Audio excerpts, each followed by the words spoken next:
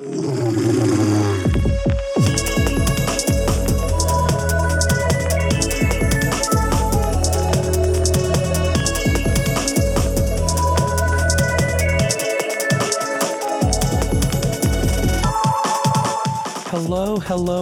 everybody. Welcome to Roar. My name is Sam Spellman, and today in this conversation, we are going to be working with the Lord, with God, as He helps us to reveal our amazing Redeemer. That's what Roar stands for. If this is your first time listening to the podcast, this is a conversation that I work to have every single week with you guys, the listeners, and just dig into the Word of God, dig into the Bible, and let the Bible bring out aspects of who Jesus is, because Jesus said this. He said, "I am the Word made flesh." And I really want this just to be a time of conversation. This will be kind of a time of teaching. You could kind of call it a sermon. I'm sure all of these could inevitably and probably are in the flavor of a sermon, but at the same time, I really enjoy the conversational aspect. There is teaching going on. And if that's what you want to listen to, if you want to I want to encourage your own conversation with the Lord, because if something I say in this while you're listening sparks and helps you in what your conversation is with God and your prayer life, and it helps it for the better, that is ultimately what I really want to do with this. I'm thinking about having Dan get on here relatively soon and us doing some together. I think that'll be really, really fun. But whenever that happens, you guys, I'm sure will enjoy it. And I don't know how that'll go.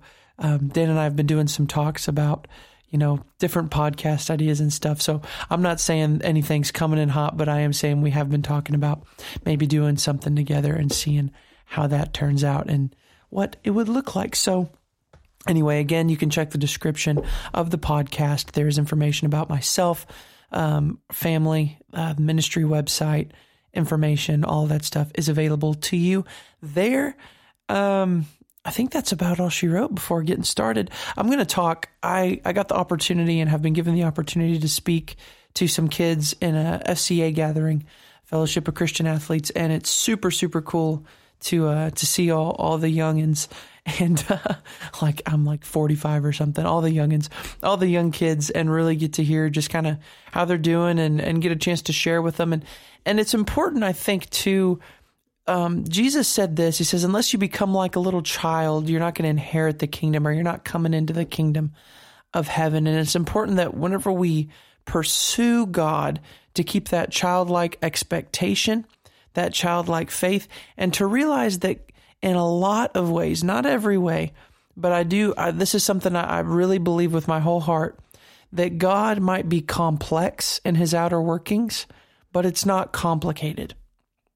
I'm going to say that again. There might be some complexity and some detail and some things that are working with how God does and works in the earth, works in His body, His will, but it's not complicated in the sense that it creates confusion. Because if something's complicated, it's a lot of different parts, but it breeds like a confusing, well, it's so complicated. How am I supposed to figure it out? But complexity is it's a lot of different details, but it's available to be figured out. And I think the way we approach, the Word, allowing it reveal who Christ is, there's going to be a lot of complexity. There's a lot of different facets about a perfect man that we can look at, that we can gaze into, that we can see with our eyes of our understanding and our spirit, and also with our natural eyes, and when we see the body of Christ working in the earth. But that doesn't mean that it has to be complex or difficult to understand. God wants us to understand. He's a good God. He's not withholding for the sense of us to be confused or misinformed, but pursuing the complexity of God is something that we have to work on. So I say that to say, whenever I was teaching and talking to these kids, you have to really break stuff down. If you're talking to younger people, when it gets complicated, it doesn't work very well. Keeping things in an elementary place, not that elementary is dumbed down, but elementary just means you're hitting the core points. It's very simple. You can't just build off of gravel. I heard my dad say this once. We were talking about just the foundation of Christ, and that everything ultimately is rooted in love and who Christ is. Well, that's pretty foundational. The Bible calls Christ a cornerstone, right? He's the oldest brother among many brethren. that all gives that implies that there is a very clear and specific foundation and way things are working. So even with that, understanding that's not like gravel. If it's one block, one cornerstone, but when you're building with gravel, if your foundation is just a bunch of little pebbles, it's not going to be able to withstand or hold the weight of things. It'll be just dispersed. So we can't just start with some of these little details and just blast stuff, but it's important that we allow there to be a foundation of who God is and how God does things. To be simple. So I was talking to these kids about in Galatians chapter 5, it says this, and I'm just going to read this, and then I'm going to basically share what I shared with them, because I believe it's important to understanding a little bit of who Christ is, right? It says this in verse 22, the fruit of the Spirit is love, joy, peace, patience, kindness, goodness, faithfulness, gentleness, self-control. And against such things there is no law. And those who belong to Christ have crucified the flesh with its passions and desires. If we live by the Spirit, let us keep in step with the Spirit, and let us not become conceited, provoking one another and envying one another.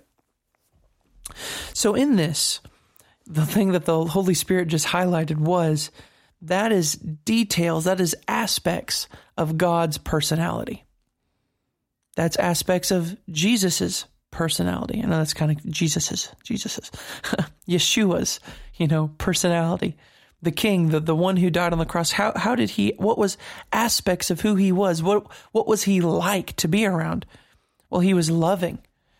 The Bible says that he was anointed with joy above all brethren. So he was the most joyful person. The Bible calls him the Prince of Peace. He was patient. He was kind. He was good. He was filled with goodness, the goodness of God. He was faithful and committed. He's a rock. The Bible talks about God being like a rock. He was filled with gentleness, so that both women and children were not, they weren't scared to be in his presence, but actually children enjoyed his presence. And he was full of self-control, that even when he wanted to do something different, he was able to yield and have control over his body and his soul. These are aspects of Jesus' personality. And these are also aspects of our personality when we're born again. The seed of love, right? It talks about fruit. Fruit is something that's a product of a seed.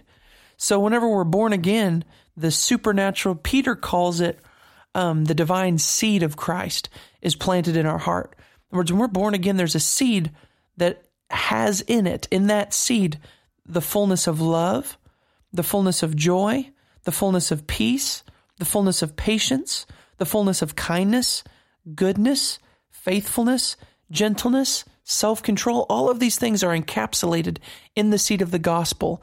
And when we're born again, the Spirit of God works with us.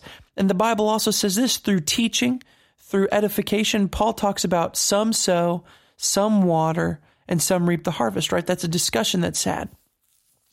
Well, in that, the watering of the word waters the seeds of love, joy, this seed that has, love, joy, peace, patience, goodness, kindness, faithfulness, gentleness, and self-control in our lives. The more we read the Word of God and get to know who Christ really is, the more of His love is exposed and revealed and grows in our heart like a seed. The more joy, right? And it says, God gives the increase. In other words, this is individual. God might be working with you right now about your patience. And some of you others that are listening, He might be working with you specifically about your faithfulness or your integrity, the morality of who you are. Others, it might be self-control, learning when to speak and when not to speak, and when to, not blow up and lose your temper. Some, it might be your love walk, making sure you're loving properly, you're advanced, you're taking that extra step beforehand, prepared to care for those around you. Some of you guys, it might be the joy. You just maybe need to get a little less serious and just enjoy life and not be so fuddy-duddy, And when I say less serious, I don't mean be stupid. I mean just relax a little bit. Don't be so uptight, and let the joy of God be your strength. Maybe that's the thing that God's working with you on. Whatever it is that God's exercising and pulling out of your heart, these are aspects of Christ. And these are different ways, and this is written down. God wrote it down and then held himself to his word. It says he's bound himself to his word. It's a covenant. It's like wedding vows. When you give your wedding vows and you promise that I'm going to be with you till death do us part, right? That wedding vow, that's important. That is super important, because that is like when you're making that vow before God and before man, that means no matter what, I'm going to uphold that. And that's what God did in his word. He said, no matter what, I'm going to be full of love towards my children.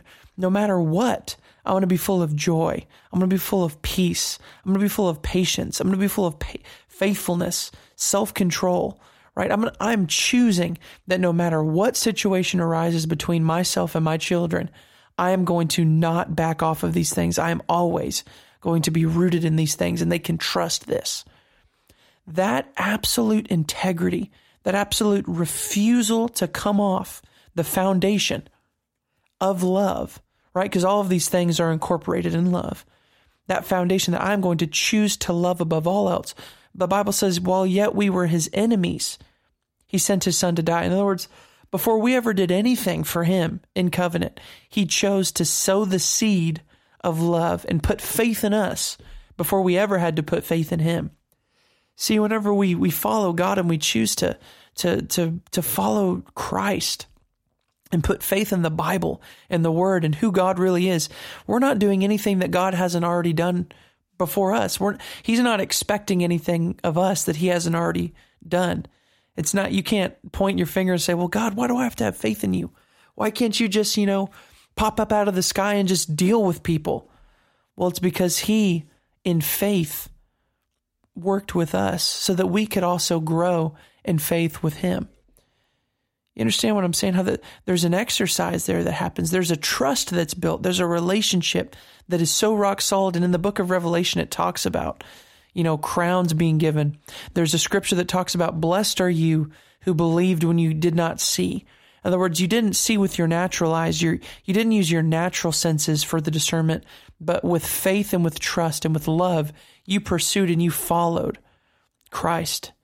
You've chosen through the Spirit of God and grace. You have, come into this place of trust in God. And how great is the reward of those who trust the Lord? There's a reward that's coming. And you don't do it just for the reward, but that's a part of the deal. That's good news. It's like you don't just get in a relationship with someone just so that way they pay your taxes, or at least you shouldn't. Why do you begin dating someone? Why do you begin talking to someone so that marriage then is formed? It's because you enjoy being around them. It's the same thing. The more you get around the Word of God, the more you get around the body of Christ, you're plugged into the church, the more and more you realize how much you begin to care about who Christ is, about what he's done for you. When it's revealed how good God's been to us, how good Christ has been to us, and the love that he shared, it really creates a desire, man. Not that I just have to owe God and that I'm going to be a slave but man, I get the opportunity to love him. I get the opportunity to walk the way that he has set before me. And I can follow that path because that path is illuminated by his grace, by his mercy. He wants me with him. He enjoys being around me. And these things, the love, the joy, the peace, the patience, these things can grow in my heart, and I can live and walk just like the Master. So that's about all I had for this conversation today. Thank you so much for listening again to the podcast. I appreciate you guys being here. I appreciate you guys listening. If you want to get in contact, anything you want me to talk about, anything you want to hear on the podcast, any questions about it, information about myself, feel free to check the description of the podcast below, and it has information that you need there. And if you feel like writing a review for the podcast, those always help, and that would be much appreciated. So thank you. If you feel inclined to do that, feel free to do it. I think that's about it. Thank you again. I always say thank you because really it's such a blessing to get the opportunity to share what's in my heart and to have people listen. It really means a lot because you don't have to just listen to me. You don't have to listen to anybody, but for you to choose to tune in, make it through the podcast and listen, it really, really means a lot. And it's an honor to be able to share what's in my heart with you. So thank you so much for listening, and I will see you guys next time on Roar, revealing our amazing Redeemer.